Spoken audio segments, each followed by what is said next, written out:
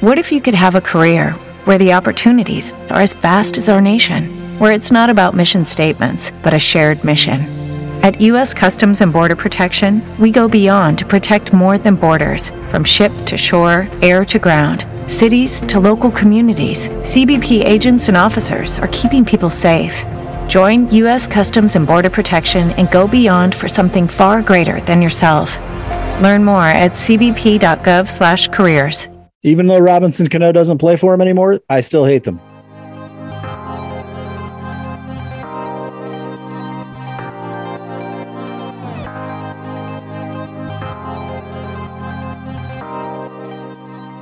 Welcome back to Royals Weekly. I am your host, Marcus Mead, and joining me as always, three-time Olympic bronze medalist in ribbon dancing, my brother Mike.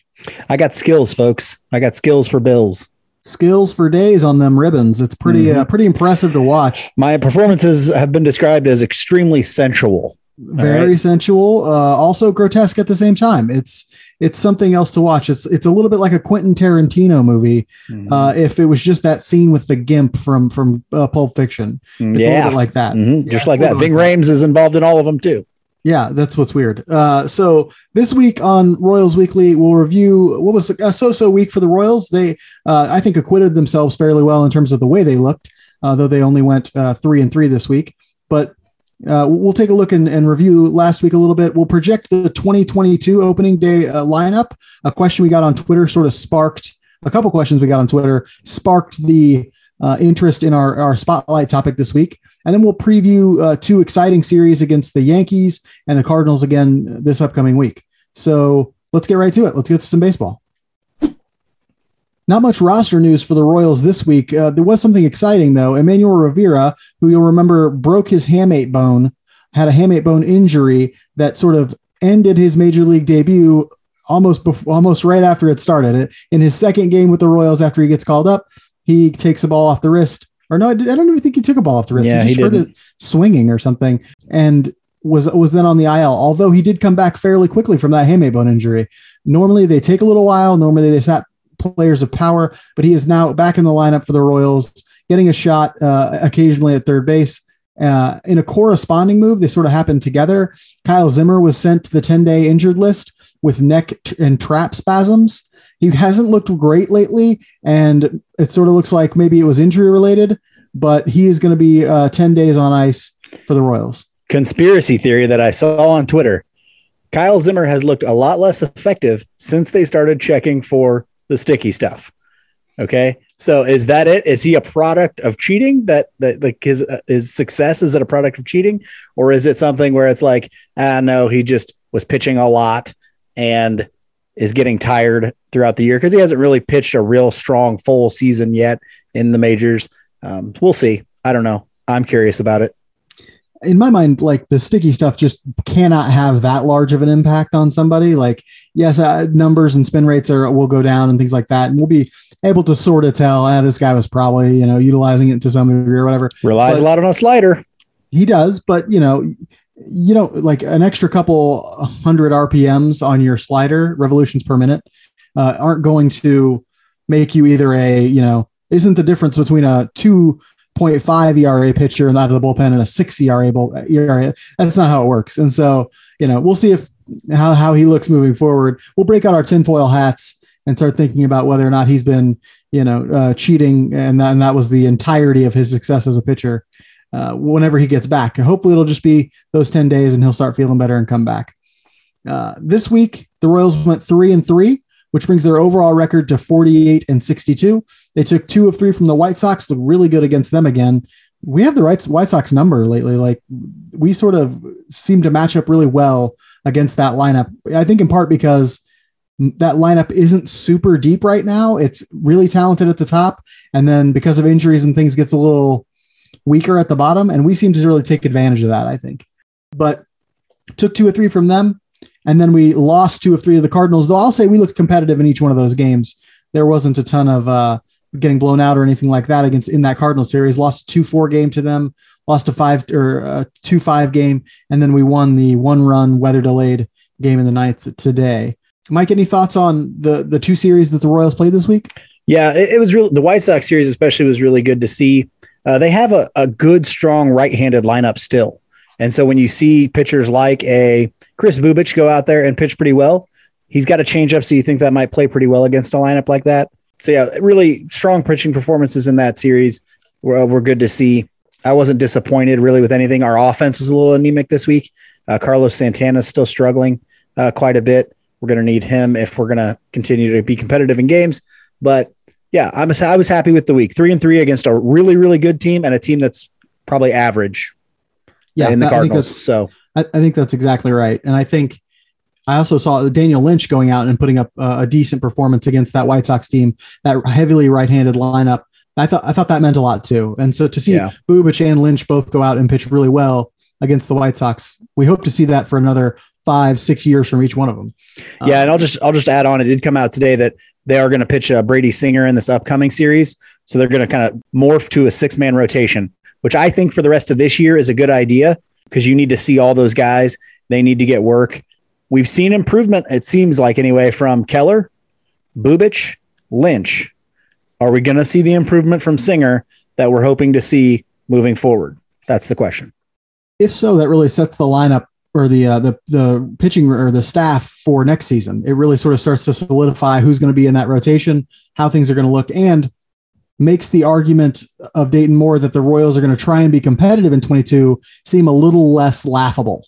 Right now, that's kind of a laughable statement, but if that rotation can look solid because Singer's taken a step forward and Keller's taken a step forward and Chris Bubic has taken a step forward and Lynch has taken a step forward, then I'll at least feel a little easier about the Royals next season. We have to start to wonder, where do you put Minor? Where do you put Kowar? Does Hernandez move to the bullpen? Things like that. Does Kowar move to the bullpen? Yeah. That's down the road a little ways. We're not ready for that conversation yet, but interesting to think about. Yeah. Another interesting thing to think about is who played well this week. And Michael A. Taylor is a guy who's sort of under the radar, has been playing well lately, kind of not like lava hot or anything like that, but just sort of playing pretty well over the last few weeks. Now, I find this interesting. This week he went 6 for 18 with a double and a home run, but I find it interesting because there are people out there who are sort of the mind that the Royals will just re-sign Taylor to be their center fielder next year because they don't have a good center field option. People are thinking maybe Kyle Isbell. His offense has been better at AAA lately. I don't know. I don't know if the Royals are confident that he can sort of handle the major league level hitting enough to be, an everyday player in center field. But it'll be interesting to see, do they just simply re-sign Michael A. Taylor? Do they make a play at a decent center fielder this offseason like Starling Marte? Or do they sort of go with a reclamation project like Taylor was? It'll sort of be interesting. But Taylor has sort of been a little bit consistent this week and a little bit driving some of the offensive production. So that was good to see. Yeah. And I'll talk about for my strong performance, Josh Stalmont, who had a little bit of a lull. We don't know if it was effects from maybe COVID or maybe just some dead arm going on there. But it seems like this week he's gotten back to where he was. I feel like he is most effective when he's throwing that curveball, both for strikes and as his out pitch. Now, also what plays into that is he doesn't pitch quite as well when he's throwing 95 as surprisingly as when he's throwing 99. So guys, throwing harder makes the pitch harder to hit. Makes it more difficult. And so his velocity has been more consistent in the higher 90s. And that curveball, when you can locate it to actually throw strikes to start batters off with, it is beautiful. And he did that this week. And it's great that over the last week, you're seeing Stalmont sort of throw it up there at 99, 100 again, which is great to see. I was a little worried that where was his strength? He was sitting 95, 96 for most of the season up to this point. And then lately you're starting to see him go out and throw 199 or a couple of hundred in an outing. And it's like, if Stalmont gets back to that, he'll be that type of elite shutdown reliever that people thought he could be. Yeah. And I just wanted to give the numbers here. He had 3 innings pitched, only give up 3 hits. He had 3 strikeouts, no walks, which is going to be huge for all Royals pitchers at this point because walks are still killing us. But he did great, and let's hope we can keep that Josh Stalmont the rest of the year. I would love to see that. It wasn't all sunshine and rainbows. We did have some weak performances this week in a 3-3 week you're bound to. And one of the ones that was sort of obvious to me was Salvador Perez. He's a guy who's always hot and cold to some degree. He was really hot previous to this week, had a whole bunch of home runs, looked like maybe he was going to hit 40 this week. 40 in 1 week. That people. would be unreal. That would be a real story. We'd be doing like a special episode, like just talking about, hey, these home runs are insane. But no, we thought he might hit 40 this year, but he slowed down a little bit this week. He was 3 for 18, 1 home run, 7 strikeouts, 1 walk. He was sick this week. Got his first day off this week due to illness, I think. Little worries that he had COVID, got tested. He was negative, but you know, the type of guy who's bound to have a week where you go 3 for 8, swings a lot, not a real patient hitter. So not worried at all about Perez. I think he'll continue to hit home runs this year, but you know, it's one of those things I'm curious. And I know everyone else is too.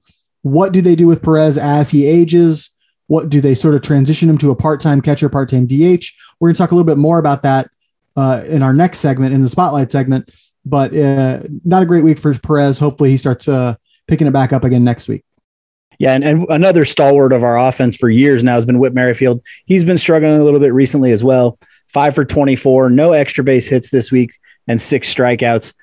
You're hoping this isn't the start of an age decline, because the Royals are going to need him. And there's been some like reports this week that his defense at second base has been really good, which, you know, you don't really expect great defense from Whit Merrifield anywhere. And he really struggled earlier this year in second base, but he is that Swiss Army piece, the guy that you can move around. If he can continue to hit, he's still valuable. If he doesn't, I don't know how valuable that versatility is. So hopefully this is just a little blip and he turns it on at the end of the year, or at the very least at the beginning of next year. If not, you really messed up not getting rid of him during the trade deadline. You messed up it so badly. And I think the evidence is mounting that this is an age decline, that, you know, we're not just talking this year, we're talking last year and the year, maybe not the year before that. So now we have to 2020, which was a shortened season, and up to this point in 2021, that's all evidence of an age decline. And so I'm starting to doubt whether or not we'll ever see Whit Merrifield hit over 290 for a season again.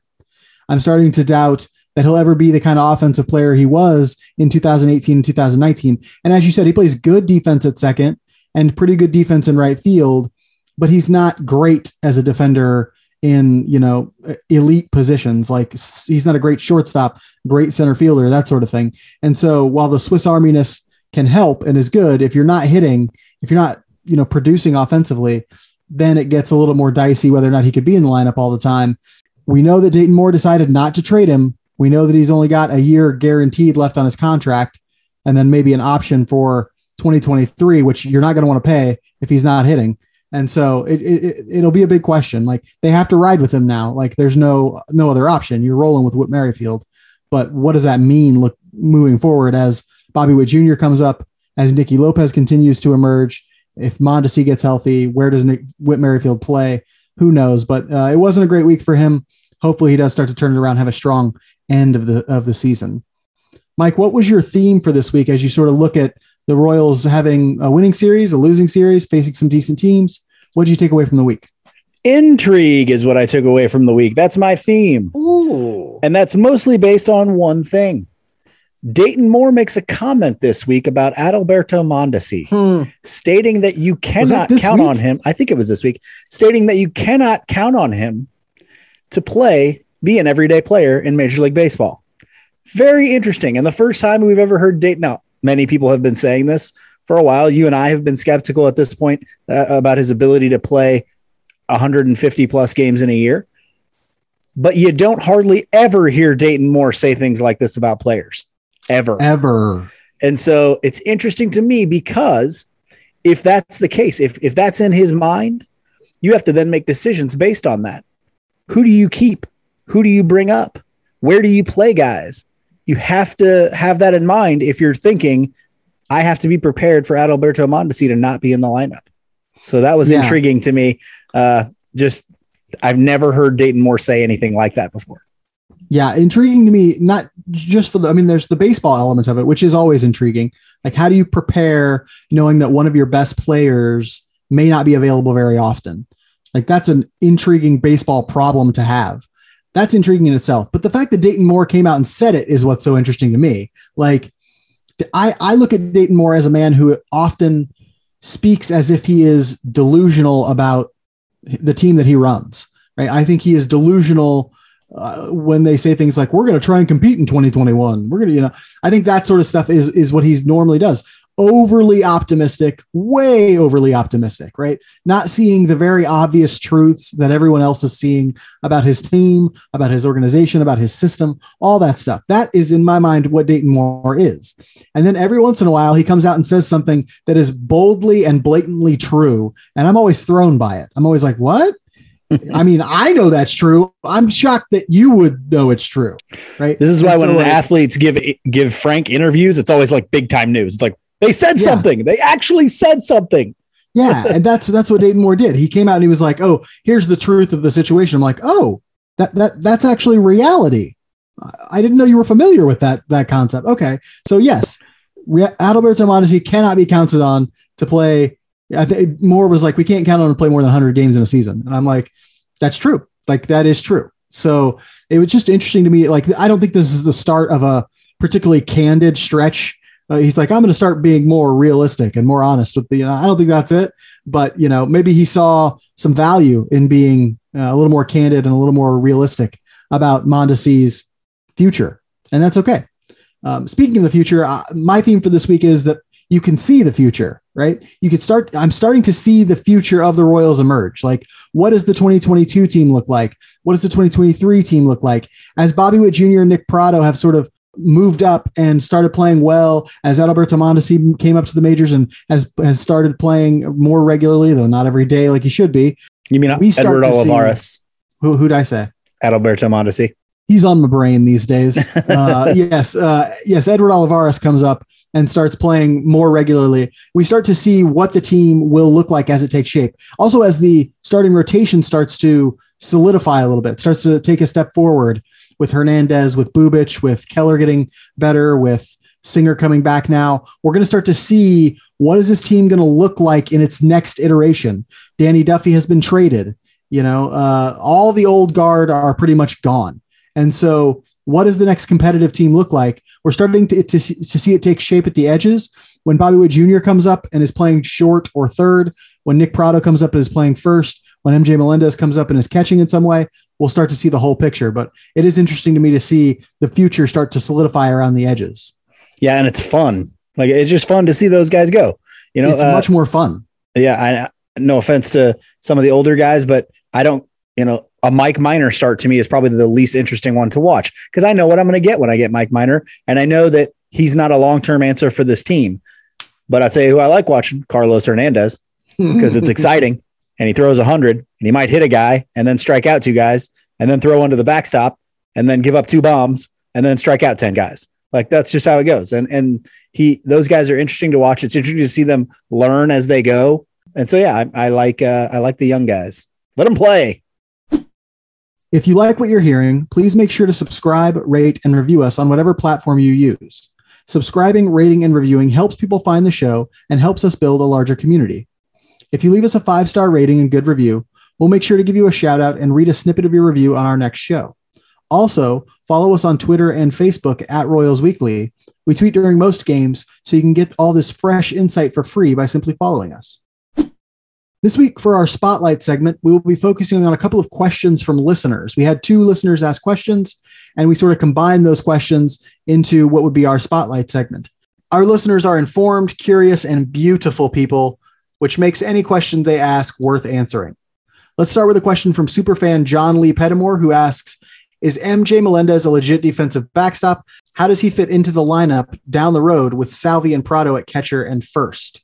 Mike, what do you think? How is MJ Melendez going to make it into this lineup? And is he a good enough catcher to stick at catcher and be a primary everyday guy for the Royals? Well, let's start here. First, he is a legit defensive catcher. He is a major league ready defensive catcher. Now, he's not a Salvador Perez defensively. In his prime, because Salvador Perez is not what he was in his prime defensively anymore either. I don't even know if MJ Melendez is what Salvador Perez is now, but he's probably obviously is closer than what he was back then. MJ Melendez is a good enough catcher, though, to certainly be an everyday major league catcher. That was kind of his thing coming out of high school. Was he was a defense almost defensive ready out of high school. He's really good there. Now the question will be: are there other places you can put him if they still want to catch Salvador Perez? The answer is yes, but only barely, because you have the DH, you have first base, and you can create somewhat of a rotation there for Salvador Perez, MJ Melendez, and Nick Pratto, whoever you have moving forward. So the other question is, does he play any other positions? He has played a very minimal amount of third base, but I don't see that as an option moving forward unless starting next year, because I think he's probably in the minors for a good chunk of next year as well. Unless starting next year, you give him significant time at third base in Omaha. That tends to be where I think it happens. But here's how I think the Royals should approach this. Bring Melendez up as a catcher, and that's when you start to make the transition from Salvador Perez as an everyday catcher to Salvador Perez as a DH/catcher. Melendez gets about 60% of the catching starts.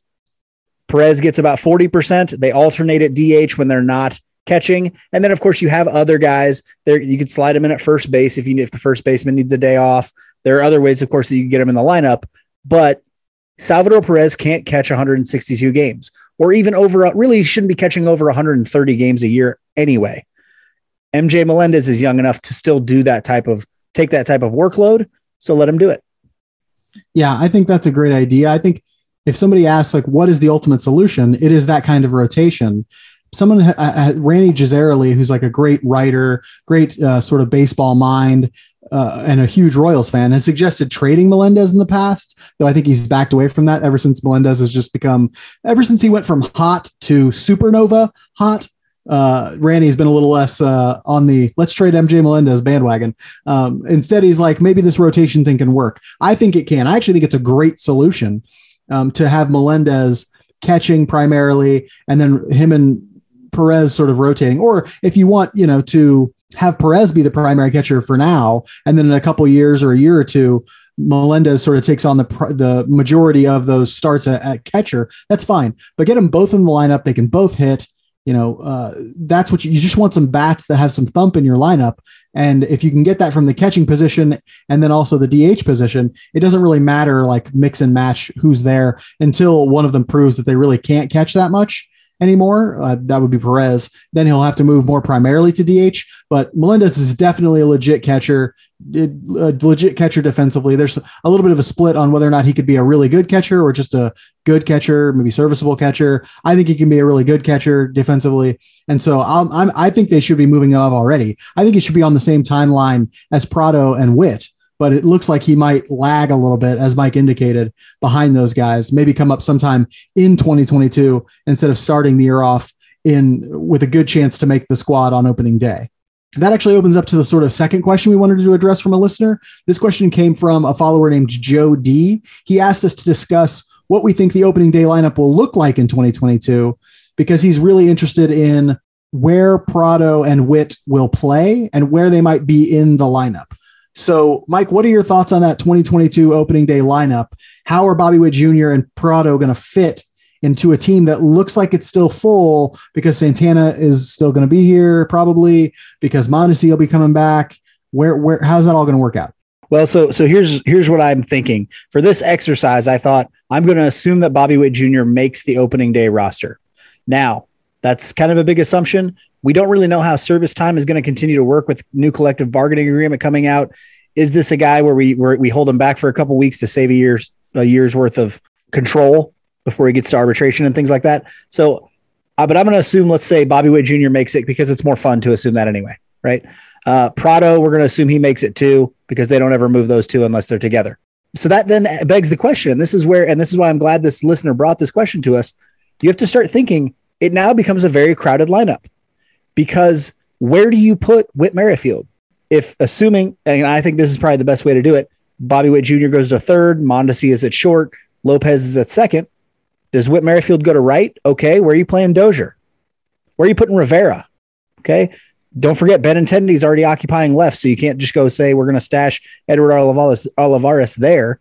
There's just not enough room for everybody. So that's why I think it's important that we're doing this. If we make some assumptions like, okay, guys are going to be traded away, or we're going to get some guys, where are they going? Who are we getting? And what do we do for this opening day lineup? So I thought I'd sort of lay out those parameters for you. Tell me what you think the beginning of that opening day lineup looks like. Where are they hitting? Where are they playing in the field? Okay, so I'm going to go like with a wildly speculative opening day lineup. And this is in some ways a reflection of what I want the opening day lineup to be. And I'm not going to go like 1, 2, 3, 4, because I don't really know or care what order they would go in. I'm actually just going to go positionally around the field, right? And so we'll start at catcher. I think Salvador Perez will start opening day as the catcher for the Kansas City Royals in 2022. Not too tough. Way to take the layup. I know. First base, I think, will be Nick Pratto on opening day. I think that Santana will take on the DH role for next year. And so that's going to be what he's doing. So DH, I think, will be Carlos Santana, Nick Pratto at first. Second base, I think, will be Nicky Lopez. Shortstop, I think, will be Adalberto Mondesi. Third base, I think, will be Bobby Witt Jr. Left field, I think, will be Andrew Benintendi. Center field, I think, will be TBD, a player that has not been signed yet. I think it'll be somebody, either it'll be Michael A. Taylor getting re-signed, or maybe they make a Starling Marte move. Maybe they pick up some reclamation project. Maybe even they trade for somebody in the offseason. I would look to do that if I were them, but we'll see on that front. I don't think the center fielder on opening day is unless it's Michael A. Taylor, unless they re-sign him. I don't think the center fielder on opening day is in the org right now. And then in right field, I think they will play Hunter Dozier, sadly. This is the one where it's like my heart wants them to have Edward Olivares there, but I think Hunter Dozier will be there. Does Olivares then occupy as the fourth outfielder? Because he can't really play center. Well, he can't. And that's why I don't think he does. I think he'll be back in AAA to start next year. I think that they'll go with some other fourth outfield option. Maybe they sign Taylor and he's the fourth outfielder or something like that. And then I think Merrifield will have a bench spot. I think Merrifield will have a bench spot, but he'll still play 3-4 times a week because they'll want to sort of rotate, get guys in and out. They'll do a lot of Merrifield to second, Lopez to short a lot of the time, I think, and then give those guys days off and that sort of thing. So I think it'll be a very flexible lineup in terms of positional versatility because Whit Merrifield will be coming off the bench a lot. Maybe not on opening day, or I think, maybe even on opening day. It sort of depends on some things. But yeah, that's sort of how I see the lineup shaking out in 2022. Now, to analyze that, let's talk about the guys that got squeezed here. Okay. Yeah. We're talking about no Emmanuel Rivera. We're talking about no Whit Merrifield in that starting lineup. In the starting lineup, okay. But it doesn't really matter who's starting. Hang on. We're also talking about no Edward Olivares. You're talking about possibly a Kyle Isbell as a fourth outfielder, but if not, still in AAA. Okay. So here's where I disagree with you on that. I think Whit Merrifield starts in right field, and I think Dozier likely sits, but Dozier is the player that comes in and does the rotating. I think Merrifield still plays every day because they want him batting first in the lineup. I could see that for sure. And so I think Merrifield starts in right. Dozier doesn't get the start that day, but then he'll be in at third when they want Bobby Witt to play short, and then they're giving Mondesi a day off. He'll be in right when Witt goes to second and gives Lopez a day off. So on and so forth. I think Dozier is the guy that plays 4 or 5 times a week, but at different spots, goes into left to give Benintendi a day off, whatever. I think that's the role that he occupies more than Whit Merrifield occupying that role. See, it would not surprise me at all because Lopez has had such a good season in terms of on-base percentage. It would not surprise me at all if they try and have him lead off next year. And here's why. I think they're going to want Bobby Witt Jr. to hit second.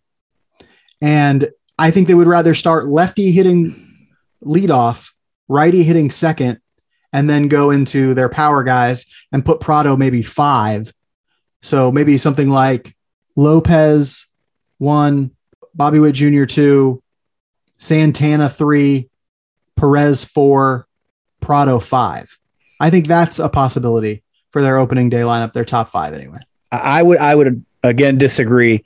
I do think they like Bobby Witt Jr. at second or batting second in the lineup, but I think that Dayton Moore really likes a switch hitter there. So I'm going to go with Mondesi there at 2. Assuming he's healthy, I think Mondesi's batting second. Whit Merrifield's still batting first, Mondesi second. And then your power guys, Perez or Santana 3 and 4. And then I think Bobby Witt Jr. slots in at 5. That's a possibility too. I think that's a real possibility. I think it's not. You leave Nicky Lopez at 9. I hope they're smart enough to leave him at 9 because of that on base ability for when the lineup turns back over.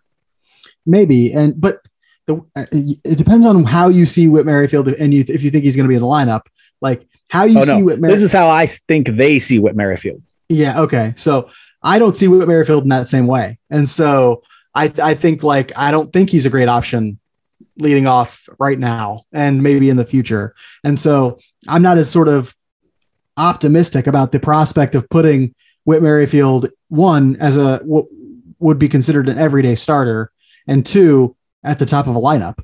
I'm not super stoked at the prospect of putting Nicky Lopez there either, just because, yes, he's had a really good season, but he's still not an offensive force or anything like that. It's not like, he's getting on base and that's good. So be a table setter, but he's not the perfect option at leadoff or anything like that. And so, but if I have a coin toss, Whit Merrifield right now or Nicky Lopez right now, who's leading off for you and who's playing every day? Nicky Lopez is playing every day and Nicky Lopez is leading off for me because right now that just seems to be the better option. And so we'll see how that sort of all shakes out. It will be a little versatile, but to sort of address Jody's question directly, I think Bobby Witt Jr. probably starts at third base while Mondesi plays short. I think Prado will probably start at first. I think they'll both make the opening day roster. And I think they'll both be somewhere near the top of the lineup, 5, maybe to second if they want Bobby Witt Jr. there. We'll see. But I think that they have a really good chance to make the opening day roster in 2022. Yeah. The Royals start a 10-game homestand this week with a 3-game series against the universally hated New York Yankees, followed by another series against the locally despised St. Louis Cardinals. Mike, tell us about the Yankees and how they're just the worst. Well, they're the gosh darn worst. Okay? Well, they are the worst. Even though Robinson Cano doesn't play for them anymore, I still hate them. The Yankees, although I will say this, since the trade deadline where they did make quite a few moves, they have been doing better baseball wise, but I can still hate them. 61-50. They're third which is only good for third in the American League East. Good division. 6.5 games back from the Rays. I will say this, Anthony Rizzo did go on the COVID list today, so he's going to be out for a little while. The guy they got from the Cubs. Virulent anti-vaxxer Anthony Rizzo. I don't really know much about the guy personally, but I do know that they just got Judge back from a long stretch, and now they're getting Rizzo's going to be gone too. So who knows if they're going to be able to compete. I would love nothing more than them to go out and trade for a bunch of guys and not make the playoffs. That would make me very happy. Hilarious. In that first game against the Yankees, we have Carlos Hernandez, my favorite pitcher, against Jameson Taillon, former second overall pick of the Pirates, if I'm not mistaken. Yes. 29-year-old right-handed pitcher. Hasn't quite lived up to that status. He's got around a 4 ERA with a 1.21 whip. Still throws pretty hard, a fastball, curveball, slider guy. He will throw an occasional changeup as well, but a guy that can certainly be hit. So let's hope we can get to him. In the second game, we've got Daniel Lynch versus Nestor Cortez, a 26-year-old left-handed pitcher. He's only started 4 games this year, but he's looked good with a 2.15 ERA, 1.04 whip. He's a fastball, curveball, slider, changeup guy. A lot of pitches mix as well. Soft tossing lefty, which we know the Royals can struggle with at times. We don't have any probables yet for the Yankees game 3, but Singer has been listed as a probable for the Royals. And so that'll be interesting to see him coming off of the injured list and getting his first chance back in the majors. I want to see, 1, how long they let him go, but 2, how much does he mix in that changeup? Do we see a little bit more of that? Has he gone back and looked and seen, hey, this is what I need to do? Or is it just, hey, I'm a fastball slider guy, and if I can locate them and they've got my stuff, I can be great today. If I don't, I can be crushed. Yeah, and it may also be a factor of like, I'm going to wait till the offseason to work more on that. A lot of guys don't want to make those kind of changes during the season, so maybe he's just holding off on that. I hope he's not. I hope he's – I mean, no time like – this is a lost season, guy. You might as well work on stuff too because – it's not like we're going to make a playoff push here soon. And so, yeah, I hope he comes back. I hope he's throwing some more change-ups. I hope he looks good. I hope he feels good. After the Yankee series, another series with the Cardinals. So we just finished playing a series with them today. We'll play them again at the end of next week. 55-56, the Cardinals are right around 500. That's good enough for third in the NL Central, 10.5 back from the Brewers. You know the Cardinals because you just watched them at the end of this week. They're a somewhat aged team. They have some big names who are pretty old. We got owned by Adam Wainwright there for a while in a earlier in the series. Some good pitchers. They really sort of know how to play some baseball, even though they're around 500. They have the ability to pitch well enough to keep their teams in a lot of games, even though they sometimes struggle with the bats. That's basically the Cardinals. So we'll play them at home this week. Let's just hope that the K can be packed full of Royals fans and rocking for these two series against two teams that I think pretty much every Royals fan does not like. We'll end this week the same way we end every week, with our Just a Bit Outside segment. So, Mike, what is fascinating you outside the world of baseball this week? Well, a deep thought from me anyway. I was watching a documentary on Isaac Newton the other night, and if you know much about like history and the Enlightenment and science, the kind of origins of the father of science, modern science, and Isaac Newton, you know that like there's this idea that he was kind of what they call a deist, a guy who like didn't necessarily, I don't want to say didn't believe in God, but like he believed that God was outside of the realm of science, like that they were separated. But that's completely and wholeheartedly untrue. Like that is a narrative that was spun after he had died by a bunch of French philosophers, right? And so it got me thinking like, French philosophers, who needs them?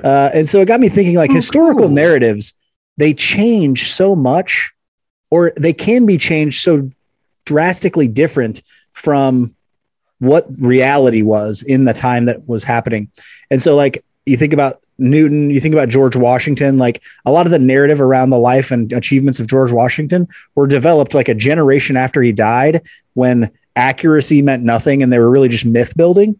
And so like, I wonder Robert about Lee. like, and it was so easy to do back then because there wasn't like fact checking, and when people wrote, they didn't necessarily write for historical accuracy and things like that.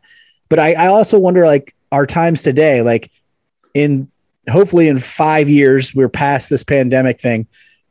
Are things going to be written that drastically change the way that people 100 years from now think about the pandemic, that are off, that are like wrong about them, or really any historical event today?